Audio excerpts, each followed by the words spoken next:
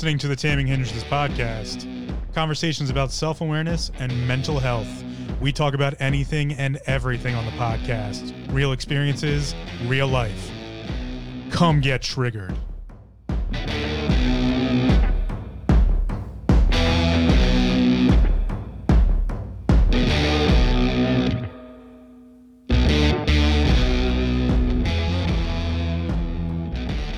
Welcome to another episode of the Taming Hindrances podcast. My name's Phil.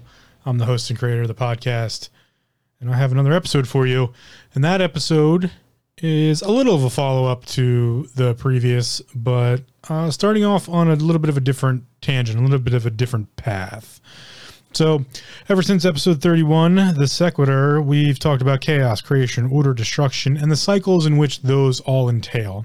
And this is an endeavor that I've taken on to better understand what exactly is spirituality.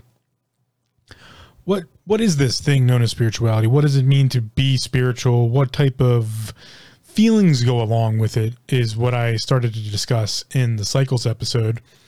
And I thought about it quite a bit and realized there are some feelings that go away with it, go along with spirituality or other, whatever descriptive term you want to use at this point. And we talk about them. We do. They show up in our language. And as you know, I like to look at language to better understand things. So the language I want to look at today is the word intuition. And intuition gets thrown around a lot. It gets thrown around as a feeling, an action, all sorts of different metrics that you can measure to say like, oh, that was intuition. So as always, let's start off with, Merriam-Webster's dictionary, and we'll go over the definition here. The definition from Merriam-Webster's, the noun intuition is the power or faculty of attaining to direct knowledge or cognition without evident rational thought and inference. Let's go with one of the simpler ones. Immediate apprehension or cognition. Okay, that's pretty simplified. Knowledge or conviction gained by intuition. Great. And then the second one here, that was A, B, and C of the first definition. Then second definition is quick and ready insight. I'm going to stick with the second version here first, and then maybe we'll jump back to the first definition, but we'll stick with that second one, quick and ready insight. I think that is a great definition of the feeling that goes along with intuition, because there's a little bit of a feeling there. Some people get the goosebumps on their skin, get the erector pili muscles. That's what goosebumps is, for those who don't know. In your skin, you have these little erector pili muscles that control your hair follicles, and when those erector pili muscles contract, you get that kind of goose skin or goosebump feeling. So when those little erector pili muscles are doing their little contraction things, and you get that kind of that chill, maybe it goes up your spine a little bit or flushes down or up your arms. Some people get it down their legs. I particularly get it in the arms a lot. That's a feeling that goes along with this thing we call intuition. And in some cases, I think there's also action. Action can be involved. That's why I like quick and ready insight. Quick and ready insight is a great definition for what I consider instincts. And no, they are not specifically the same thing, but someone like a parent. I'm not a parent myself, but we always talk about, mom sense, dad sense, mama bears, those type of things, the mama bear sense, where a mom just knows like that kid's about to do something. It's going to hurt them. I probably should go stop them from doing that. Or dad sees the swing going a little crooked and the kid's going to fall off and they catch the kid. Like those type of things. That's an instinctual nature, but I believe there's a bit of intuition to it. And that intuition, going with the definition of quick and ready insight, it's not exactly learned. It's almost other.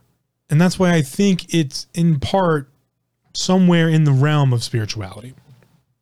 I believe spirituality can have something to do with that imparting of an intuitive feeling or the feeling of intuition and what that might feel like. I've experienced it personally, having given some speeches in churches, that it's like it's almost like a communal feeling in a church setting that I think some people kind of, when they gather in that setting, they kind of feel all together as one.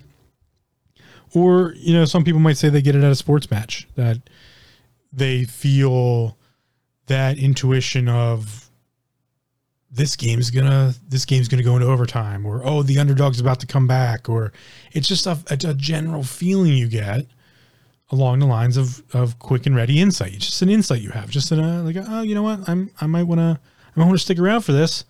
Something's going to happen. Something's about to happen. I might want to stick around for it.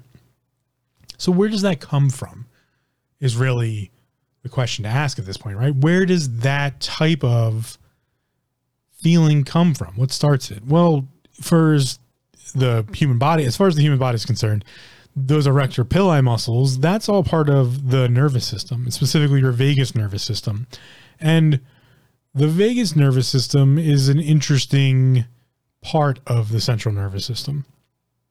I don't think I'll go into great depth on it, but it's a giant antenna in the body. I'm fortunate enough to have been to the Mutter Museum in Philadelphia and seen the exhibit they had. I'm sure you could find pictures online, or I'm sure there's just pictures online in general, but it was very interesting seeing it in person.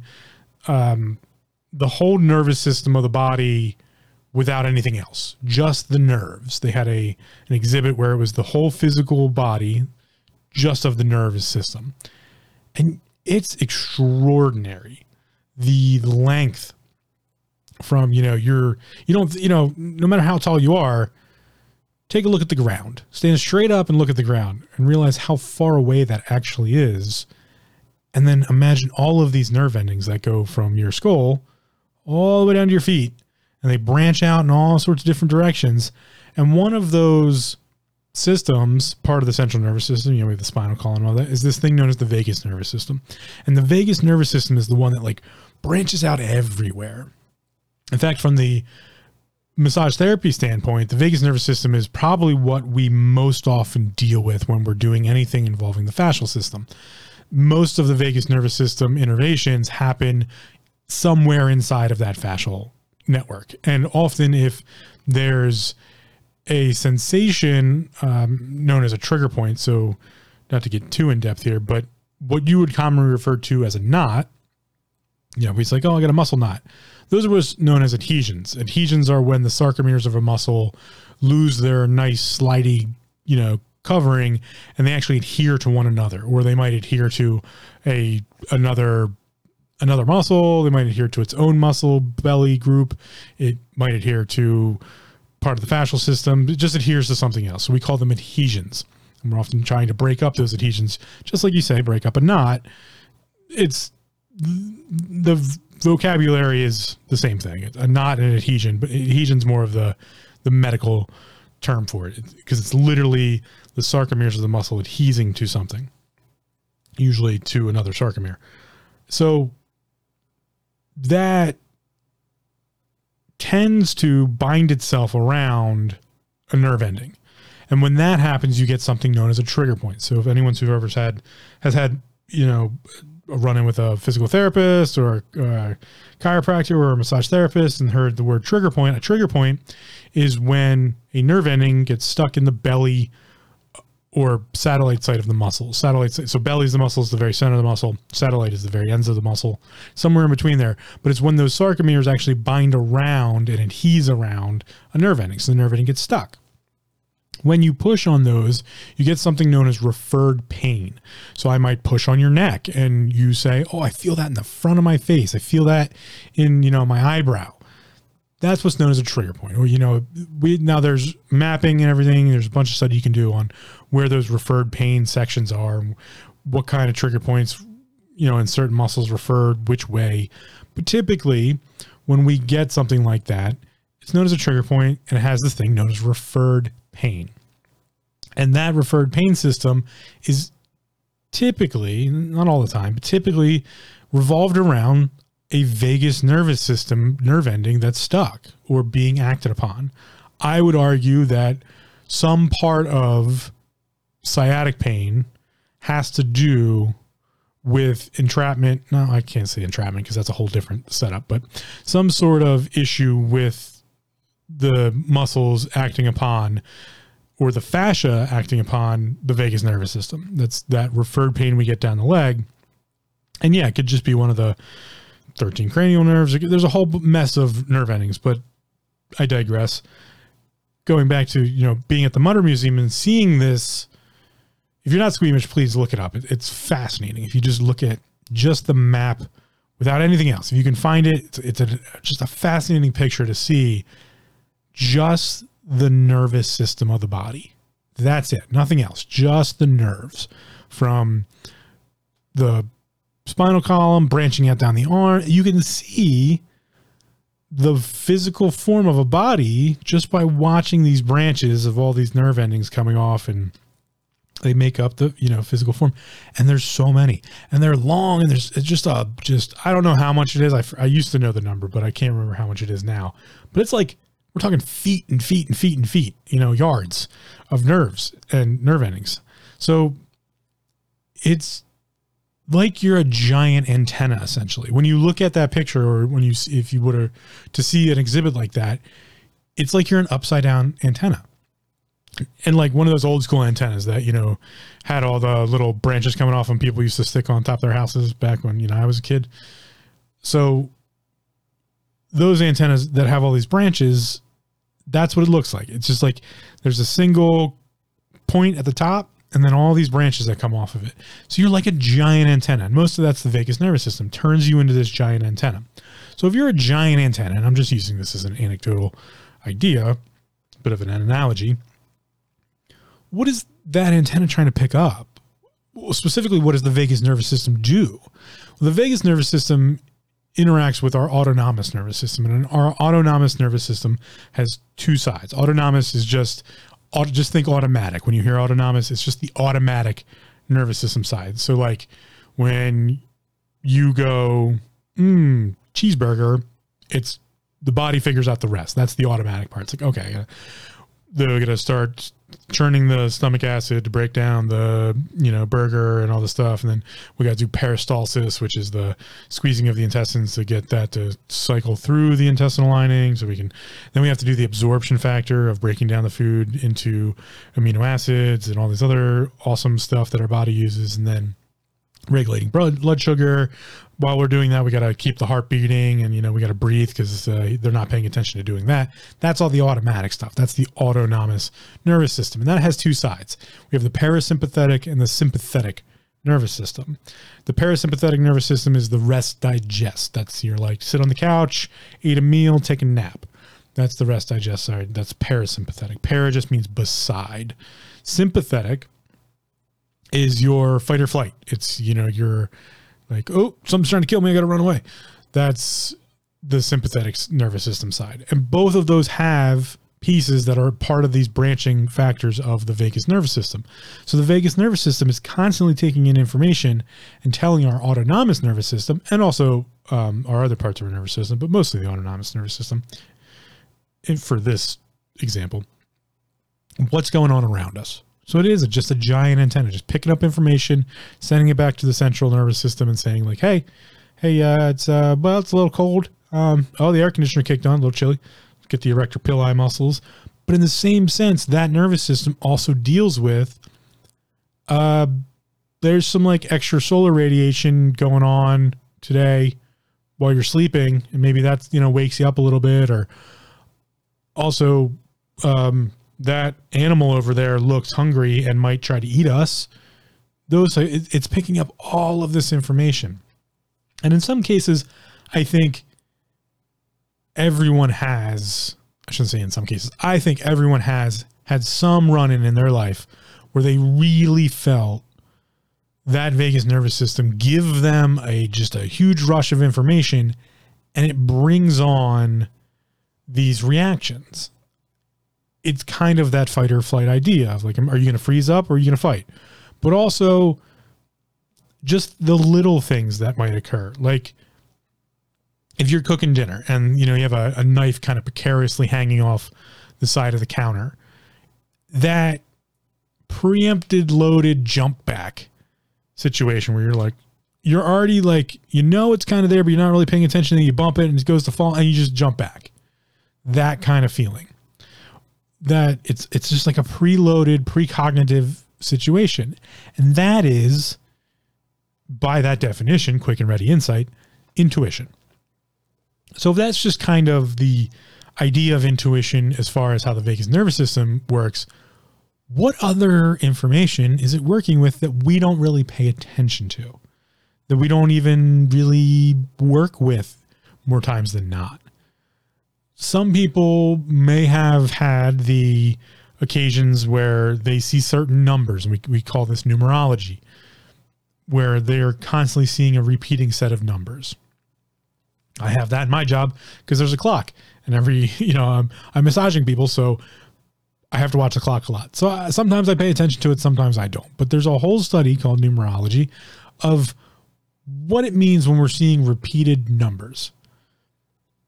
But to that extent, in my personal line of work, I'm prone to seeing those numbers because there's a clock. So I 333 or whatever, the number set is, or 111, I'm predisposed to see those. It doesn't mean I need to look at the clock exactly when that happens. So is there a intuitive sense that makes me look at the clock at those specific times so that I do see that repeating number? Is there this intuitive sense that gets our actual attention? Remember, the vagus nervous system is mostly dealing with the autonomous nervous system, and that's doing its own thing. We're not paying attention to it. It's part of the body processes we don't pay attention to while we're driving and doing all this other stuff. But when you start to look at, remember last episode we talked about cycles. So when we'll upgrade that a little bit too. When you start to see repeating patterns. Now, patterns are a very important thing. It's probably an episode I need to get into at some part in some way. But those patterns that we see that repeat often, I find it a little bit of an interesting idea to look at what's making us notice them. I believe that to be the realm of intuition, and I believe that to be the spiritual or other, whatever, again, name you want to call it, senses that we don't really pay attention to. Because yes, we have our body senses, touch, taste, sight, hearing, smell, we have all those senses. But what's the extrasensory pieces that make us notice things that we just wouldn't even notice? A lot of times we like to say that, oh, that's, lizard brain. It's our survival instinct that, we've evolved to pay attention to things that might hurt us. I'm not arguing that that's probably a lot of it. Or I shouldn't say a lot of it. I'm not arguing that's a piece of it. That yes, we're an apex predator. We're really good at picking up motion and comparative to, like tigers. Tigers are amazing at noticing movement, specifically in like tall grasses and those types of, like their eyes pick that stuff up. We're pretty good at it too. We can, not only are we apex predators, we also are cognitive in the sense that we understand danger. So we know to look for other predators. So like we can look for a tiger. We can see the tall grass and we know tigers have stripes, and we look for color differentiations so that we go, oh, that's not the wind. That's a tiger. I got to run away because that tiger's going to eat me because it's a fucking tiger. Those types of things are, yes, built into our cognitive senses. But what about like the little tiny things that we don't really pay attention to that end up as these pattern functions? So oftentimes in my line of work, I don't talk a lot, but when I do talk to individuals, we get into more deeper conversations because it's already in that, like when you're a massage therapist, it's kind of like a bartender. People tend to trust you more because they're in a precarious situation and comparative to yourself. You're also not, they know you're not there. I'm like not there to harm them. I'm not going to share their secrets. It's all it's confidentiality and those types of things, but it's more than that. It's to the line of like, you build a rapport and you build trust. It's a very important part of massage therapy that doesn't get talked about a lot, is the trust factor. Find my advice as far as if you're looking for a massage therapist, find one you can trust and then build that trust with them. It works both ways. There's trust on the therapist side and there's trust on the client side. But anyway, there's conversations I have where like I'll bring something up and I'll be like, oh, you know, maybe because we're trying to figure something out. Like their body has an imbalance of something's going on that's causing them pain or discomfort. And we want to figure out what the root cause of it is. Because that's true medicine. And I'm not saying I'm a medical practitioner. I'm not.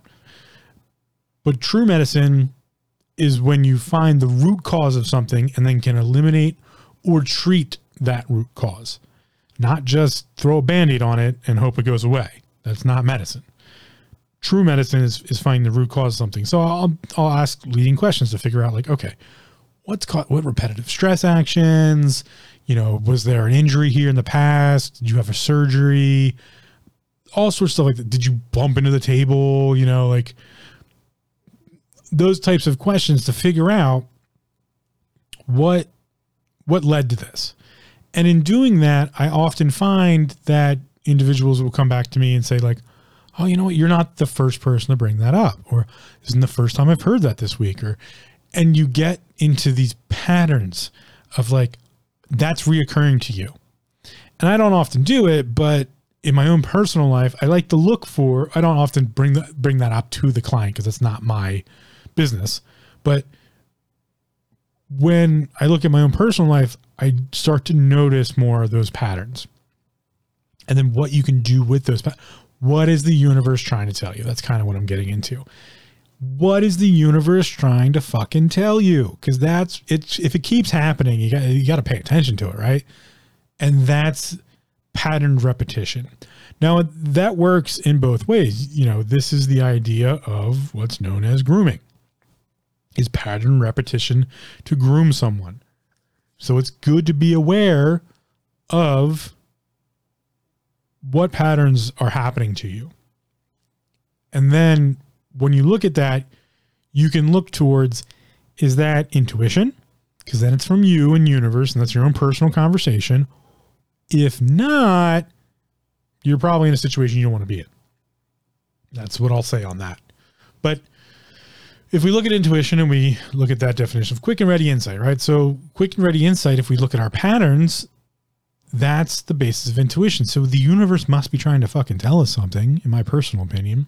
But let's step up to that first definition and maybe look at this a little bit deeper. The power or faculty of attaining to direct knowledge or cognition without evident rational thought and inference. Let's break that down. That's a lot. The power or faculty of attaining to direct knowledge, instantly knowing, or just instantly understanding, without evident rational thought and inference, without having to logically reason or try to understand. It's just a direct inference to our cognition of this is this. It's just instant understanding almost. That's really what we're going with it. So the B part there, immediate apprehension or cognition. So apprehension would be, oh shit, something's trying to eat me. What's going on? Or cognition, like, oh, I understand. Those types of things. So when we look at patterns, as far as intuition goes, it could be that the action or the event of intuition is pre-programmed. But that pre-programming could be everything from our genetic nature of our nervous system for fight or flight and parasympathetic, rest digest, or our lizard brain telling us that there's another predator in the area and we should be careful, to pattern inference, which is numerology. I keep seeing the same number set. I keep getting the same answer from people. I keep getting the same reaction from people. I keep hearing the same vocabulary, the same words. I keep seeing the same events or actions. I keep getting the same feeling from a certain action or event situation. That pattern idea could lead, in my personal opinion, to what's known as the subset of an intuitive nature. So can intuition be trained? I believe it can. And I believe this is what someone like a tarot reader or a medium, or even a spiritual advisor, as far as, a religious figure, such as a pastor or a priest, or a rabbi, or, whatever religion and title you want to give. That repetitive nature of working in the realm of intuition builds one's intuition. So it's not just intuition is just like instantly a thing and you either have it or you don't. I think it can be trained. It's kind of like the virtues, specifically patience. One of my favorite sayings is patience may be a virtue, but first it's a learned skill. And you know how I feel about learned things. Repetition is the mother of all skill. Failure is its father. So you must repetitively do it and then fail at it multiple times in order to get better at it. So that comes down to specifically awareness. Now, I know I started off on, we're going down this spiritual thing and delving into what spirituality is and what makes it all. But again, I got to reference back to where we came from. Mental health, self-awareness, those types of things. So in this sense, the awareness, and I define awareness as attention to intentions. If intuition can become a learned skill, but also comes from other body, or comes from a different realm than just our physical health system, our mental health system, and maybe is actually a part of the spiritual system, and it's a sense of that system, then from that aspect, the attention of intention is the attention to the patterns in which the universe might be telling us what the fuck it is we're supposed to be paying attention to. So intuition almost is the part of intention or attention to it. So it is almost awareness of the other. Intuition is almost the idea of being aware of our other health body, of that spiritual health body, the third health body that I'm trying to delve into. We've talked about the body, we've talked about the mind, and we continue to do so, but that other health body, that spiritual, the etheric health body, the other health body, whatever you want to define it as. Intuition is almost the attention of its intentions. So it is awareness of it. So to be intuitive would be to be aware of our spiritual nature. And thus, it must be a learned skill. It has to be learned. Because we're not just born with it. Yeah, we're born with the capability of it. But unless someone teaches it to us or we learn it on our own, we'll never understand it. So I believe intuition to be that point of starting to understand how we interact with the universe around us, how we interact with the world around us, how all of these things that we consider in the realm of spirituality, metaphysics, whatever you want to, break out to define this, intuition is the awareness of it. It's to be aware of the attention of the intentions of all the deeper stuff in the world. Those patterns of like numerology, the constant goosebumpy feeling, that other sense, the extrasensory, if you will. To jump to a separate tangent here for a second, I've read a bit on water, and I'm going to share a couple things. The best thing to do would be to go to the archive at taminghindrances.com and look at some of the things there about water. If you just do a Control F, which is how you search a web page, you can search for water, and there's a couple of, I always forget his name, and Emoto Masamoto. I apologize, I'm butchering the name because I don't remember it quite, but there's an individual, Japanese individual, who wrote an entire set of books and did a huge amount of research on water and the water molecule. It's fascinating stuff. But also there's Ken Wheeler, who's most prominent on YouTube, and he talks about the water molecule and how the water molecule is essentially, it's a dipole. So that means it's like an antenna. But it's an upside down dipole, kind of like we're an upside down antenna with our vagus nervous system. So dipole is an equilateral triangle, which is what the water molecule is, that has a two poles, and so we have H2O, two hydrogens. The hydrogens of a dipole, and the oxygen would be the receiver part of the pole. And he also talks about how water is how we pass on genetic memory, which is what makes water so important. And it makes the type of water we drink and put in our body super important, because we are mostly water. But he theorizes that it's also how species pass on information by genetic sense, which is the realm of the scientific intuition. At a scientific level, the intuition we know as animal instincts. How does the bird know how to fly? How does the, baby giraffe learn how to stand so quickly? Those types of things. And his theorization is that we pass on genetic information and coding through water. Specifically how it works with a dipole. I'm not doing this any justice because he's a very in-depth speaker, and I urge you to go listen to some of his work. He has a ton of work. Ken has produced hours upon hours upon hours of stuff on magnetics, water. He does even like photography, cameras and stuff, reviews. He's a very highly intelligent individual. And he's often going against the normal status quo of science, the academic realm of it. But he backs his stuff up quite a bit, and he's got some fascinating ideas and a lot of information to back it up. So I urge you to go look at that. So that's my tangent on water. But bringing that back, water is in sense that realm of intuition, instinctual nature, that dipole. I just wanted to bring it up in the sense of, how it's a dipole antenna. We're a vagus nervous system antenna. And if in fact Ken is correct, that would mean water would technically be like a spiritual molecule.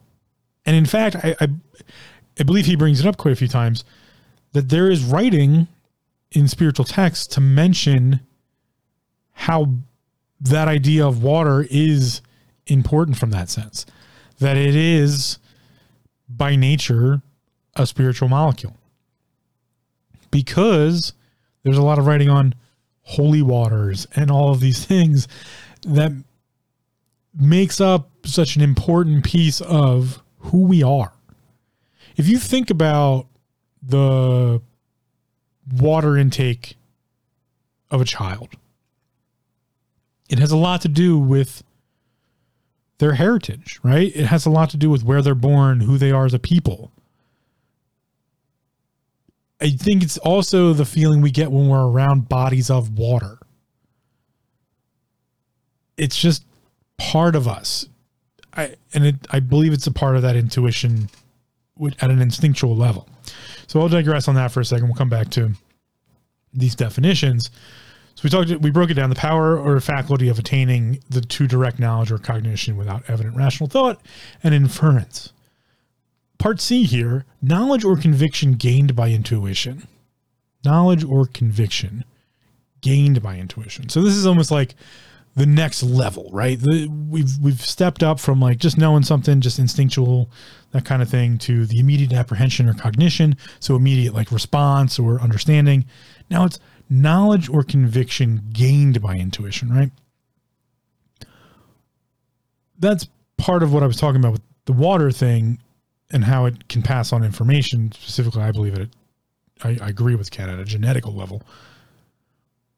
But if intuition is the spiritual side of attention to intention, so intuition is the attention to the spiritual body, then the knowledge or conviction gained by it is the act of sense. Intuition is a sense of spirituality. To to instinctually understand or intuitively understand something that is almost intangible or almost ununderstandable. Well, what does that look like?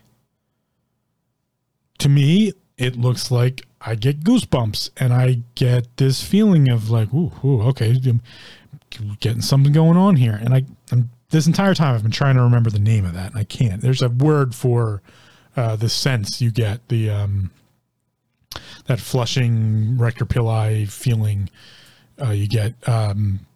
ASMR causes it to some people, the speaking in the mic thing, that ASMR thing, that's whatever that reaction is, you can look it up, but there is a physical manifestation. There we go. There's a physical manifestation. This is where I'm going with this. There's a physical manifestation of that sense, right? And so we get that with taste and sight and hearing.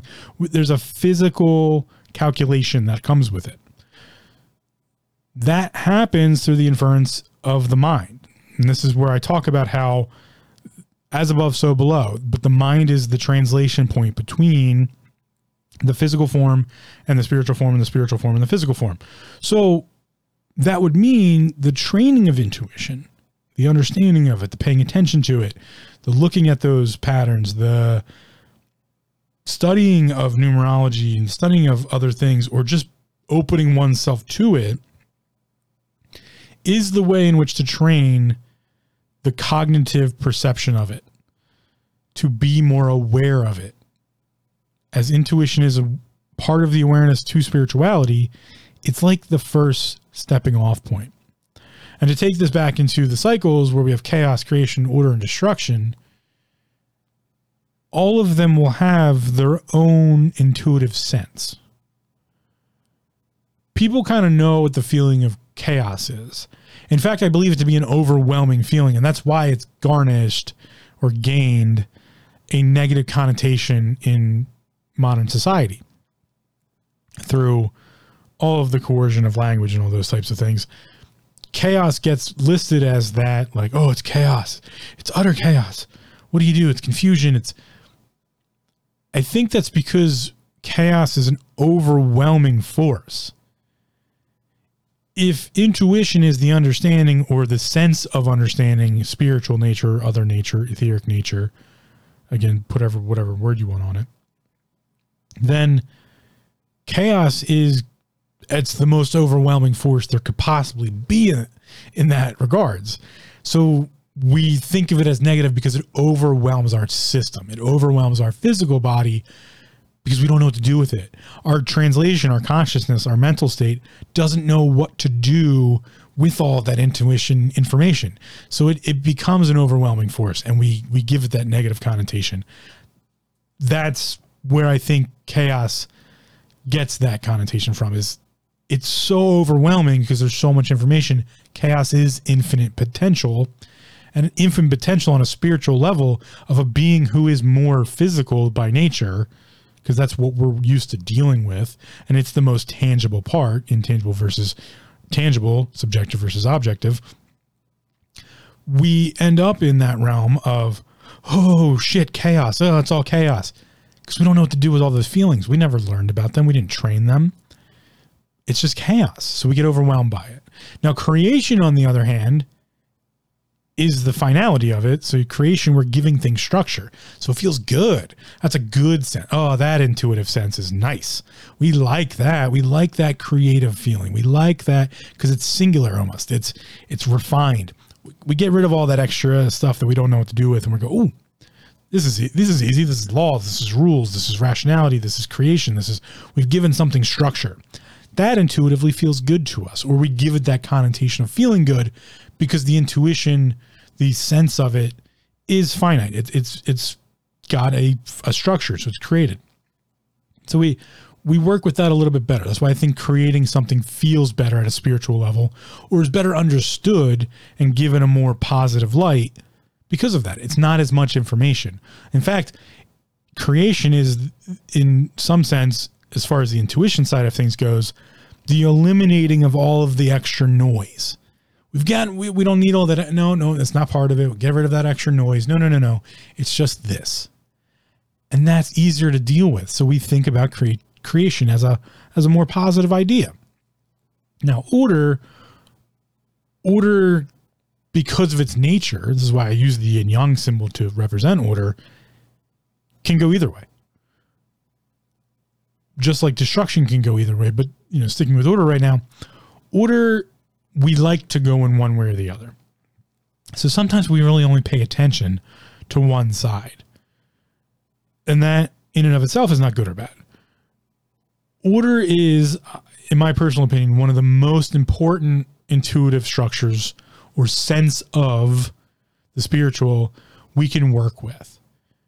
Because oftentimes we get stuck on one side or the other. And it can be damaging. It can be really rough to only be stuck on one side of the intuitive equation of order, yin yang.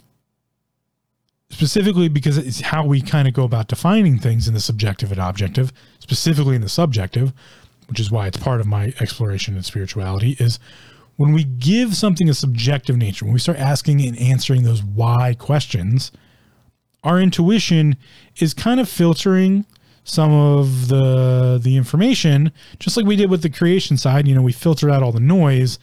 Now we're focused heavily on one side or the other. And because the universe is constantly seeking balance asymmetrically, it's very easy for our intuition to get stuck on one side.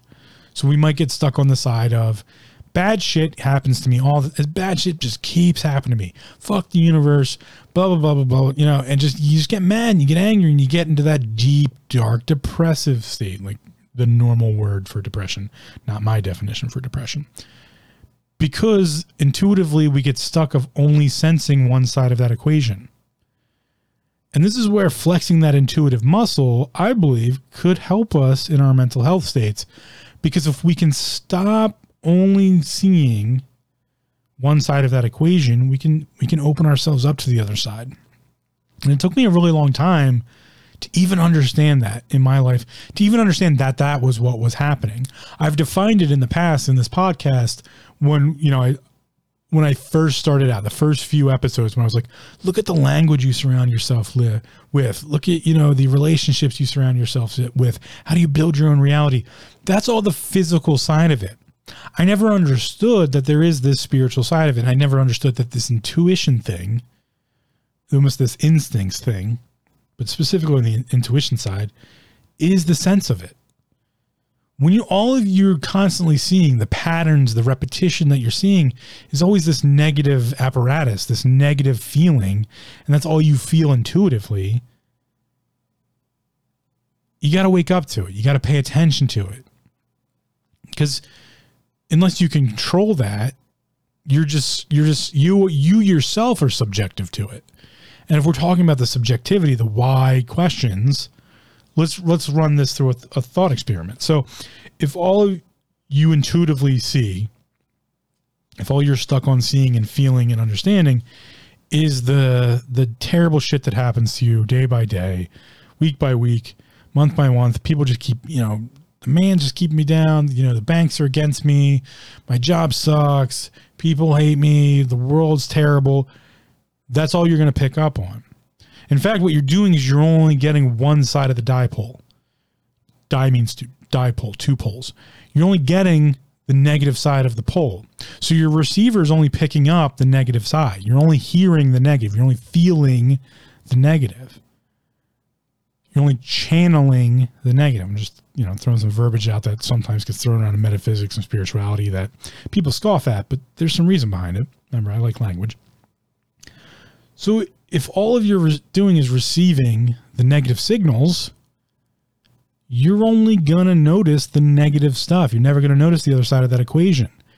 But we have to remember order is two-sided. There's always yin, there's always yang. They cannot be separated. They're always there.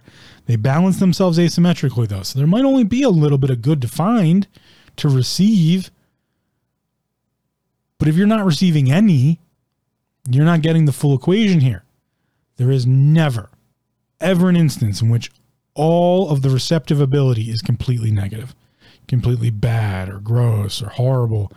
It's just not true. It can't be true because the for as much bad you could possibly absorb on the receiving side, there must be a balance. That's how the universe works. It's a universal law that there must be balance.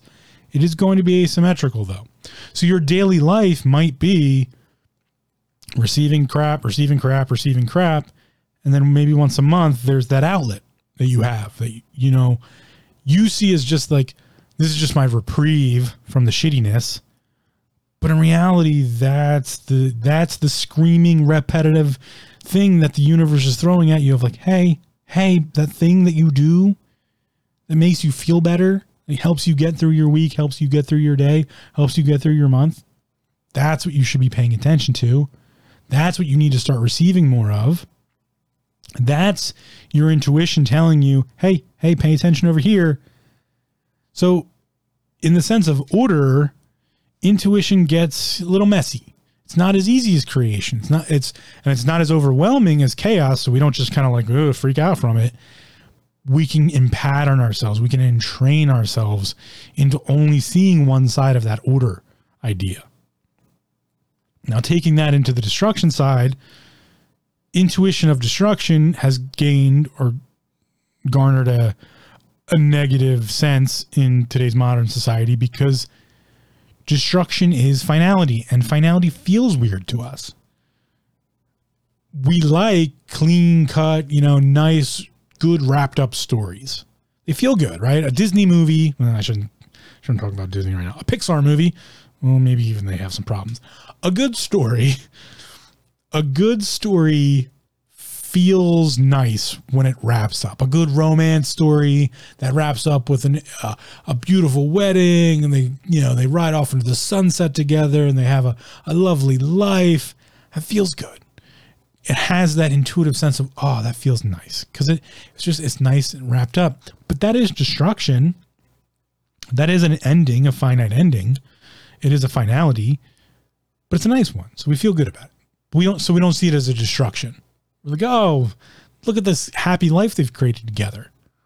Well, in fact, in order for that to have done, they had to destroy their individualities because they needed to learn how to become a partnership.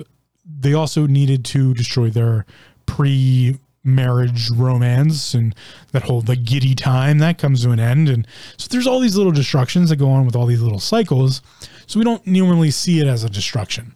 But a story, in sense, that goes like that, the final piece of a story, the end of the movie, the end of the book, that is a destruction of sorts. That has a feeling to it. And oftentimes we like the nice wrapped up, clean cut, put a bow on it, tie it and send it off. We like that. It feels good. We get a little bit apprehensive towards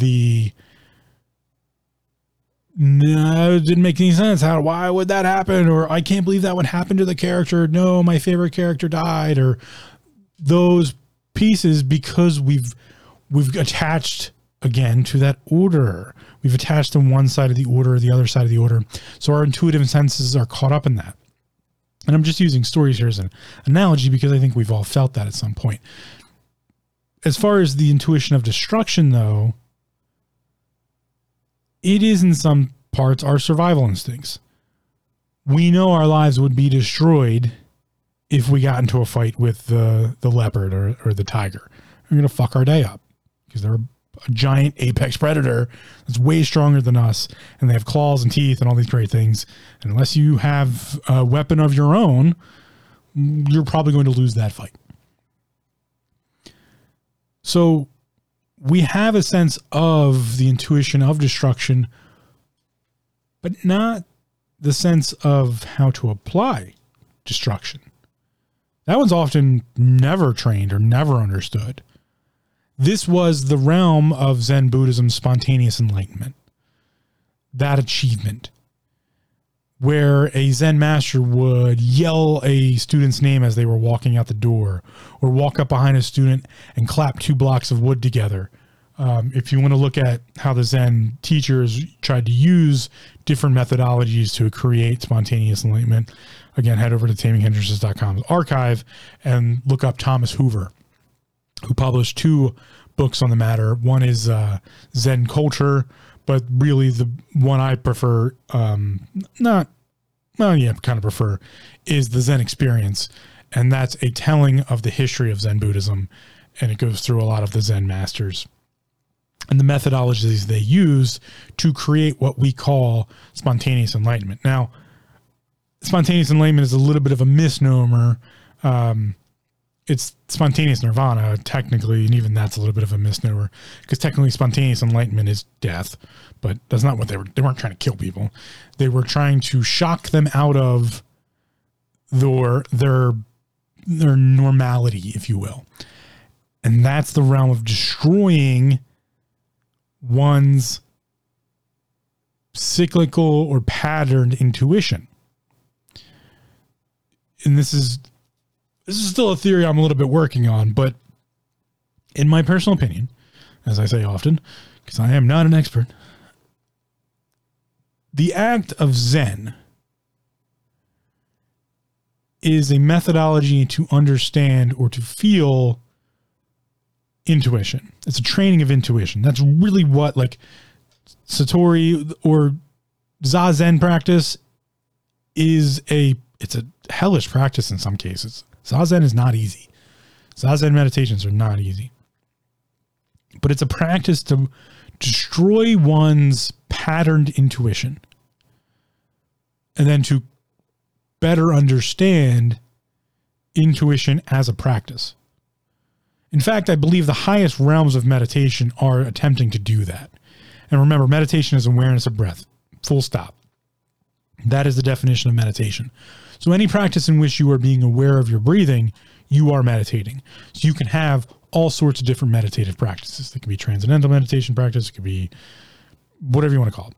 Those are just methodologies of meditation. But meditation itself, awareness of breath. Jump all the way back to when I was talking about the autonomous nervous system.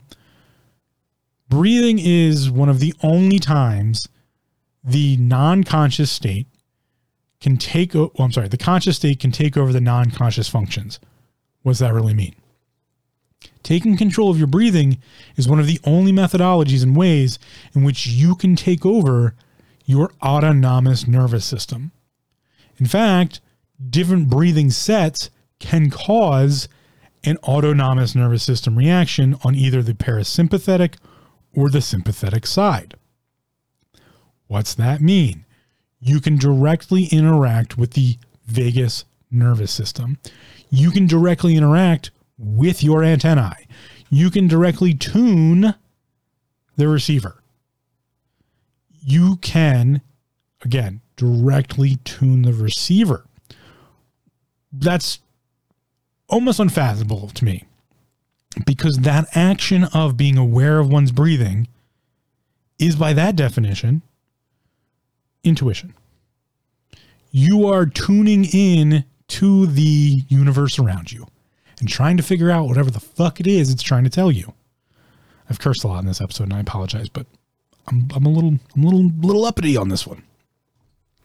So going back to the definitions here, back to that number 2 definition on Merriam-Webster's, quick and ready insight. You can train that.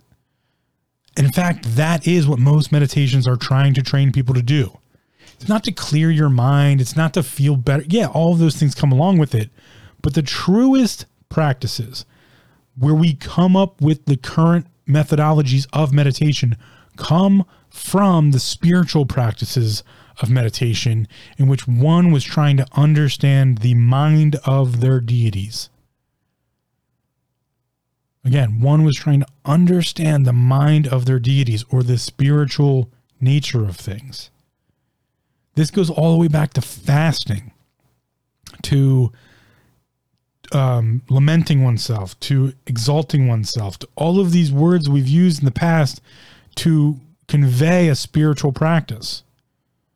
All of that was training one's intuition, training one's ability to understand what they were feeling from the universe and the world around them, that had nothing really to do with just their physical senses, and had everything to do with the translation of those senses to what is happening in the other, in the spiritual. What is God trying to tell you? What is your deity trying to tell you? What is the universe trying to tell you? Whatever word you want to put on it. Remember, I don't care. That's completely up to you to figure out. Your belief, your faith. I'm all for it. Figure out what you want to think about for you. Don't let anyone else coerce you into it. Don't let anyone else tell you what you're supposed to or have to believe. That's all bullshit. If somebody's trying to tell you, that means they're not comfortable with their own beliefs. If someone is trying to push their beliefs upon you, not just, I mean, if they want to tell you what they believe in, that's fine. Listen, it's interesting to find out what other people believe. But if they're trying to tell you, you have to believe that, that means they're not comfortable with their own beliefs. It means they don't understand them because they need to validate them through you. This is why I believe the Abrahamic religions, specifically those on the evangelical side or the radical side, are incomplete. Because the necessity for there to be one God is really the necessity for there to be one prophet. And that argument is just to give validity to the prophet itself and thus give validity to the rationality of action behind that religious organization. The Vatican is a good example of this. The Vatican needs you to believe that Catholicism is the truest version of Christianity in order to give them legitimacy to do all the shit they do. In fact, you can just be Christian and not be Catholic and believe in whatever the fuck you want to believe and not need them to validate you or you validate them. And that's the truer version of belief and faith. I'll digress and get off that soapbox for now, but that's my fair warning on don't ever let someone tell you what you have to believe in. Here's why. Remember, why questions? Oh no, the realm of spirituality. If you are using someone else or someone else is using you to validate a why, they are your deity or you are theirs. And as far as I can tell, in a one God situation, that's frowned upon for you to exalt someone over the name of God or the prophet. So, even by that definition, a prophet is merely a teacher.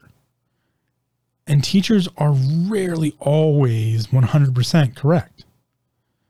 In fact, the ultimate version of a teacher is one in which helps you understand your mind over theirs. That is what teachers are there to do, to teach.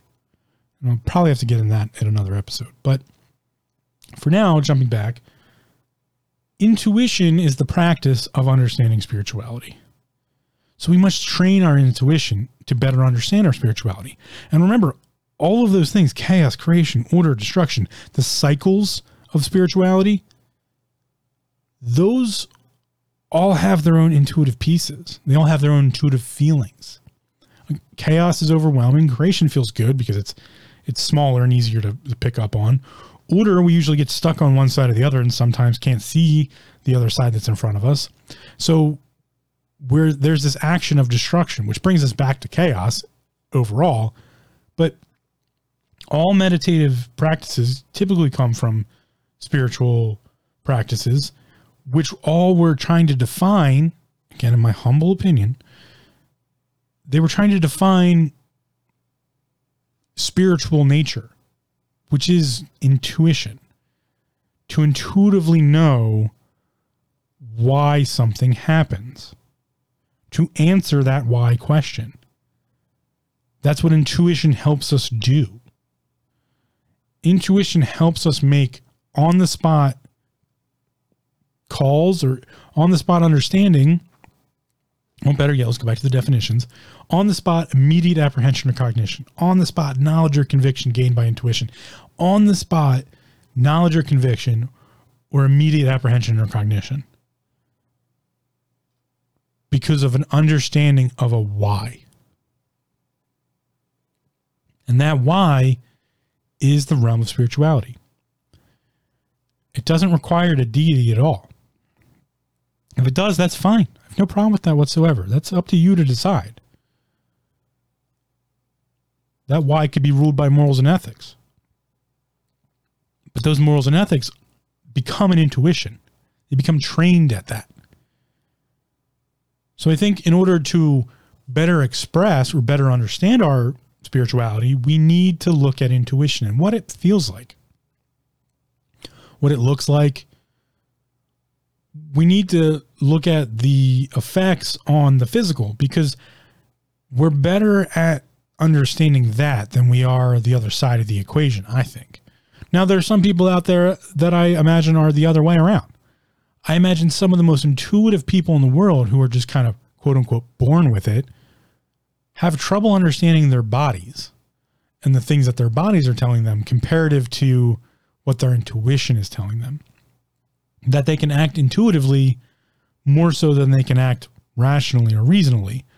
And that makes them not hard to deal with, but maybe hard to understand, because we're a society that is now based more on the physical. We're a society that's more based on understanding the discomforts of life, the pain of life. And although Gandhi said life is suffering, Buddha said the life is suffering, the fullest idea and extent of that is life is suffering until you decide how to suffer. Going into someone, we'll use a Gandhi quote, be the change you want to see in the world. Well, Gandhi came up with that after hating who he was.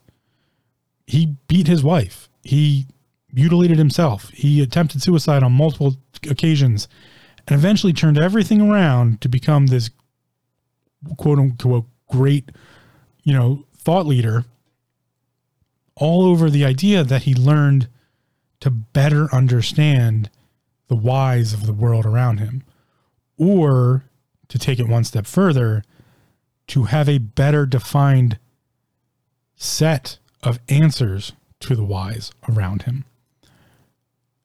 In fact, those individuals who have a playbook, if you will, of the definitions to their why questions, or the answers to their why questions, are those who we typically define as spiritual leaders. A priest or a pastor, they have a spiritual book in which gives them their why questions. They need to study that in order to be succinct with it, to be able to reference it. That doesn't often mean understand it, though. And this is back to my soapbox on why you should never let someone tell you what you must believe in or what faith you must practice, because the understanding of that is subject to depression. And when I talked about mental health and self-awareness in the beginning of this podcast, and specifically in episode 15, when I really defined what I believe depression to be, depression is the way in which you see the world around you. Let's take that a step further now to kind of wrap this episode up, because I know I'm long-winded. Depression is the cognitive understanding that allows us the intuition or the inklings of spirituality. And because it is uniquely who you are, in my definition, because it is uniquely how you see the world, your fingerprint of spiritualism, in my personal and humble opinion, it's yours. It's no one else's. It can't, in fact, be anyone else's in any way, shape, or form, because it is uniquely who you are. Not to say we can't have commonalities and agree on different things,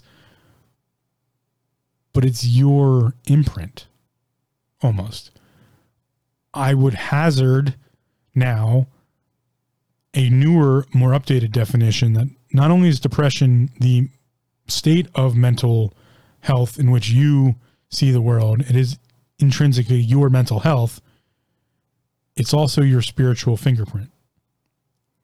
Your definition is what defines your why questions and answers.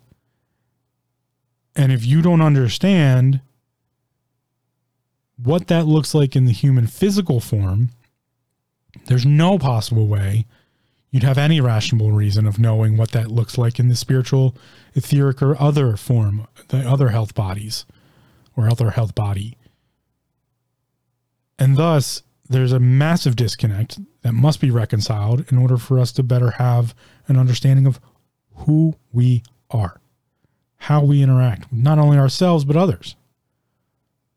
And the practice of understanding and looking at intuition may give us a better understanding of that. So I challenge you at the end of this episode to look at, in the upcoming week or month or however long you want to take for it, to look at what are the repetitive things around you that maybe you aren't paying attention to. And what could they mean? Maybe start asking some why questions of like, why do I keep finding myself in this situation? Why do I keep seeing those numbers? Or why do I keep having that dream? Or why does this person keep acting this way around me? Why do I keep feeling this way when I do this? Why do I keep driving this way to work? Things like that. They look at the repetition, look at the repetitive actions, and maybe try to gain some understanding of the universe outside of your normality. And there might be nothing there. The reason you drive that way to work every day just because it's efficient and it saves on gas. That's fine. It doesn't need to be there doesn't always need to be a bigger answer or a bigger reason to something. Doesn't mean we can't gain something from the exploration of it. I think part of my personal journeys and observations here come from a want of a bigger answer. Part of me joining the Freemasons, which I am no longer a part of because they didn't really have anything for me, and I don't necessarily agree with the organization at a fundamental level. Part of that was I've always been seeking answers. I've been seeking these big answers to these big questions. And in doing so, I found that that's not exactly where you need to look. Often there's been answers right in front of me that I just didn't pay attention to because I thought they were small and meaningless. And the most small and meaningless thing actually is, in fact, partly the answer to some of the very big questions. This is the idea of as above, so below.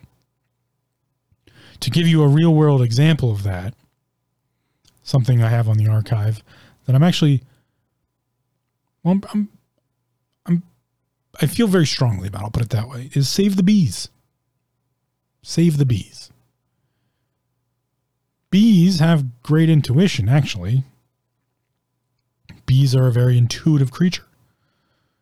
But without the bees, we can't have things get pollinated, and then they can't grow and bloom. And they're natural pollinators, and they do all sorts of great things for the world. So save the bees. Save the bees and be more intuitive, right? That would be a great thing to do, but that's just a small example. But it's a small example of a great understanding. Look at someone like Paul Stamets, also in the archive. You can look at some of his work. Paul Stamets is probably the foremost understanding individual on mushrooms. But not just mushrooms, the mycelium network, and what that does for the entire world. Mushrooms are the great recyclers. They are the great destroyers, which bring everything back to chaos, infinite possibility. And without them, well, we'd be screwed. Just like without the bees, we'd be screwed. This world, bad things would happen. So when you start to understand that at an intuitive position, and no, I'm not amazing at this. I'm not some master or anything like that. In fact, another small side tangent here as I'm finishing up to better understand this point as well. I've been face to face with grandmasters in martial arts. I've touched hands with them. I've trained with them. I've experienced what it is to, I guess, be them. In some cases, I've felt it. It's part of intuition to feel that. I've never met one who was the best. The best at something, sure. Met a few of those. most of them, I think, are the best at faking it. And it's not to slight them in any way. They're highly adaptive and they're skilled at watching and seeing and feeling and being intuitive in the sense of a martial practice. It just comes, at that stage, it just comes naturally to them. It is an instinct or intuitive practice. But at the same time, they always have one thing in common. They have what's known as a white belt mind, or the learner's mind. And this is the practice of understanding that even though one might be a grandmaster or a master or at the higher echelon of something, it does not make them better than someone else, nor does it make them the best at something. In fact, they understand there's always something to be learned or gleaned or understood from those of the lesser. Teaching humbles one to the idea that the individual who doesn't understand something is the one most likely to have the biggest breakthrough, to come up with the biggest new invention of that system, because they will create their own understanding from the infinite possibility that is chaos. They will give creation, which will allow for a new ordering that will eventually destroy previous understandings. So it's not often that we have to look for these giant answers. Gods, priests. Maybe you can look at congregation. Maybe you can look at faith, personal repetitive endeavor. Maybe you can look at the small intuitive sense, and maybe that will lead to the greatest understanding. Because that's the idea of intuition. The power or faculty of attaining to direct knowledge or cognition without evident rational thought and inference. To understand that the necessity of the bees or the loss of the bees leads to the destruction of, well, farming, crops in general, plants. The immediate apprehension or cognition, knowledge or conviction gained by intuition. This is a muscle we must start flexing. We must start looking at what intuition is. Because I think it's as important as saving the bees. I think the understanding of our spiritual sense will lead us down a path that's far greater than what we're trying to accomplish today.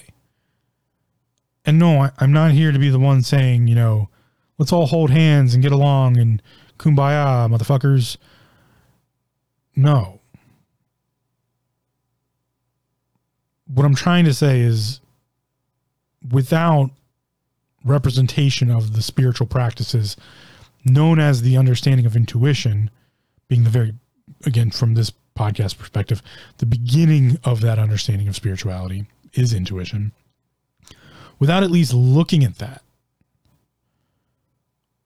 we're only going to repeat the cycle we're in now. And in my opinion, that intuition must involve the understanding that organization of intuition is corruption, is coercion. And spirituality is a part of depression. And thus it is the unique fingerprint, and unique, even spiritual fingerprint of someone is their depression. It's their understanding. It gets to be theirs. It does not have to agree to anyone else, ever. There will be commonality, though. There is always commonality. The universe provides commonality as a balance to individuality. We don't get to decide what that balance is, though. We only get to work inside of it.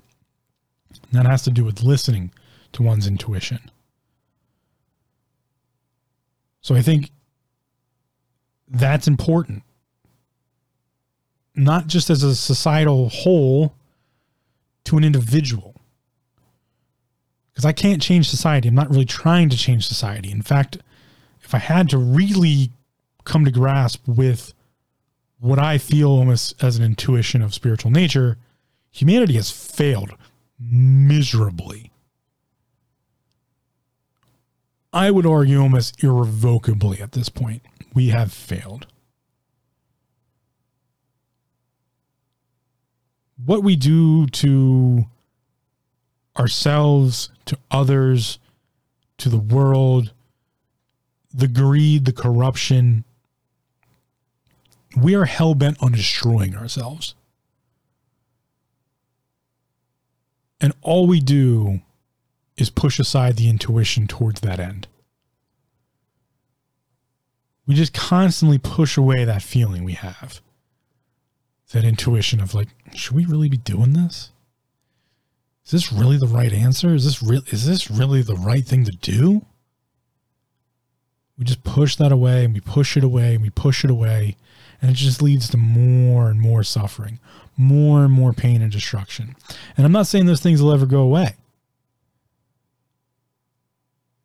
But they will certainly come to fruition if that's all we continue to do. We will certainly destroy this planet and civilization of humanity. And maybe that's what we're supposed to do. Maybe that's the right action. Maybe that's what's supposed to happen. I don't know. That's up for every individual to decide. I've started to look at everything from the perspective of there's these three health bodies. One of those is the physical form, the physical body. And that is a civilization in and of itself that all seem to work in correlation to each other. And in fact, when an outside invader comes in and goes, hey, I'm going to fuck everything up in here, the whole system comes together, the whole civilization comes together and goes, dude, knock it off. Knock your shit off. Knock it off. You can hang out. Just stop breaking stuff. And that's how we get a whole gut bacteria biome of all sorts of different creatures just chilling out together, hanging out, doing their thing. That's just my perspective of it. And I don't expect you to have the same. I think that right there is an important factor of all of this. I will never expect someone to have the same beliefs I do, the same faith I have, because it's fucking preposterous to do so. I can't even define my own. I've published now 37 episodes of a podcast trying to figure this out, and I'm still not there yet. We're talking over 40 hours of content.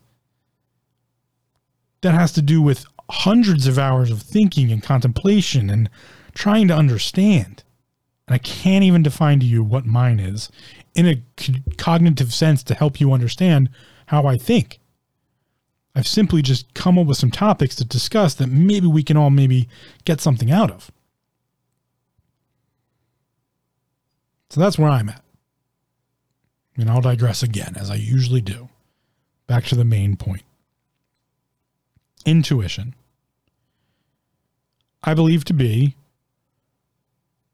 the attention to the intentions of the other, of universal balance, whatever that form takes on to you.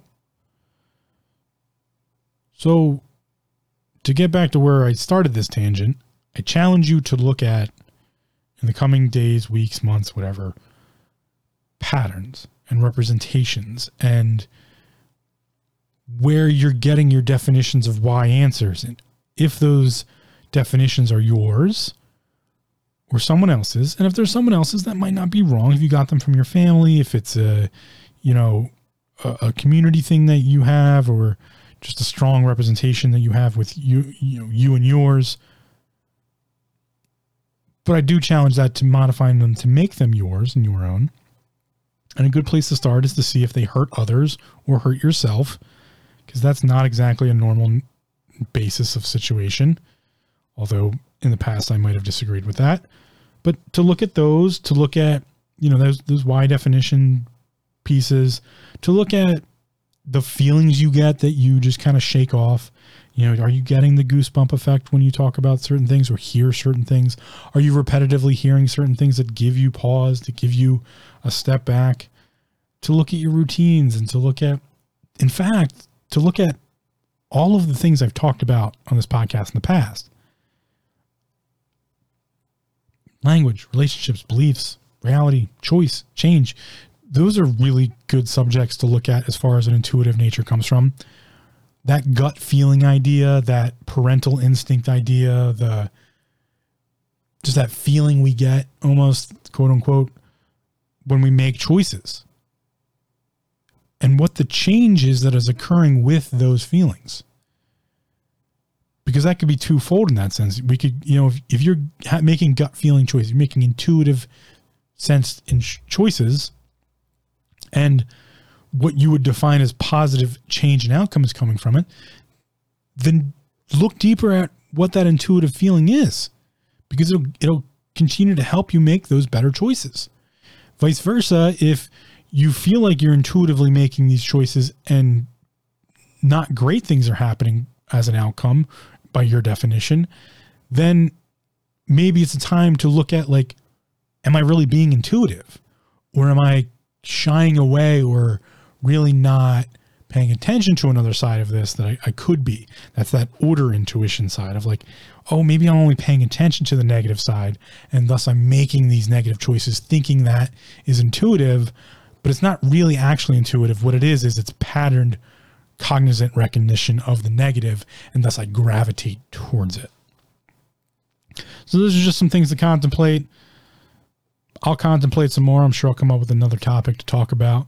But right now I'm stuck on this intuition thing, at least for this week until I have to publish another one of these. But, I think if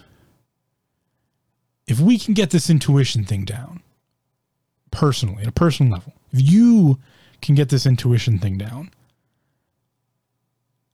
I believe there's a wide world in which you can apply it to.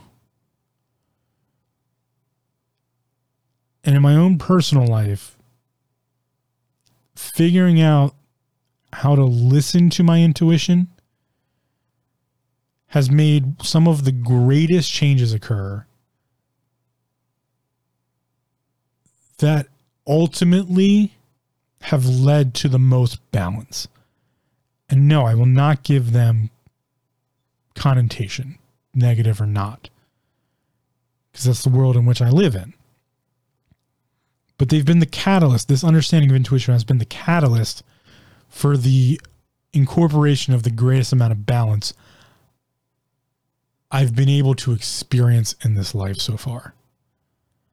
And every time I take a step further down the realm of studying and understanding my own intuition, I get to a more balanced place.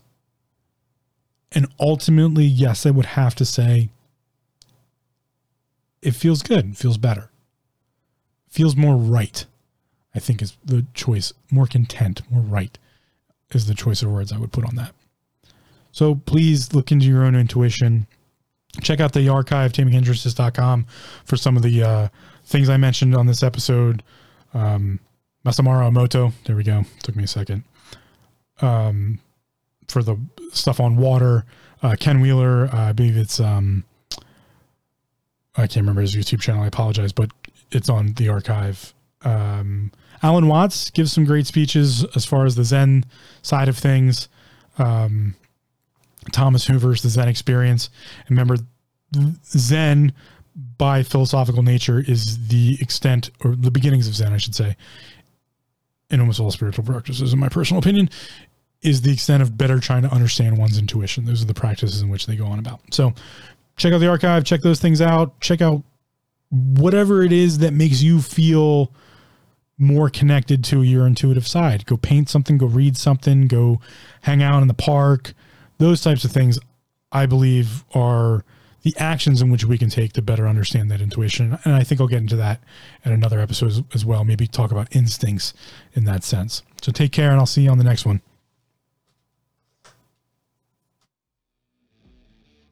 Thanks for listening. Come check us out at taminghindrances.com for show notes, links, resources, and more. Also, don't forget to subscribe to the show via iTunes, Stitcher, RSS, or your preferred platform. If you leave us a spiffy review, we might just mention it on the show. Now go be awesome, and just remember to breathe.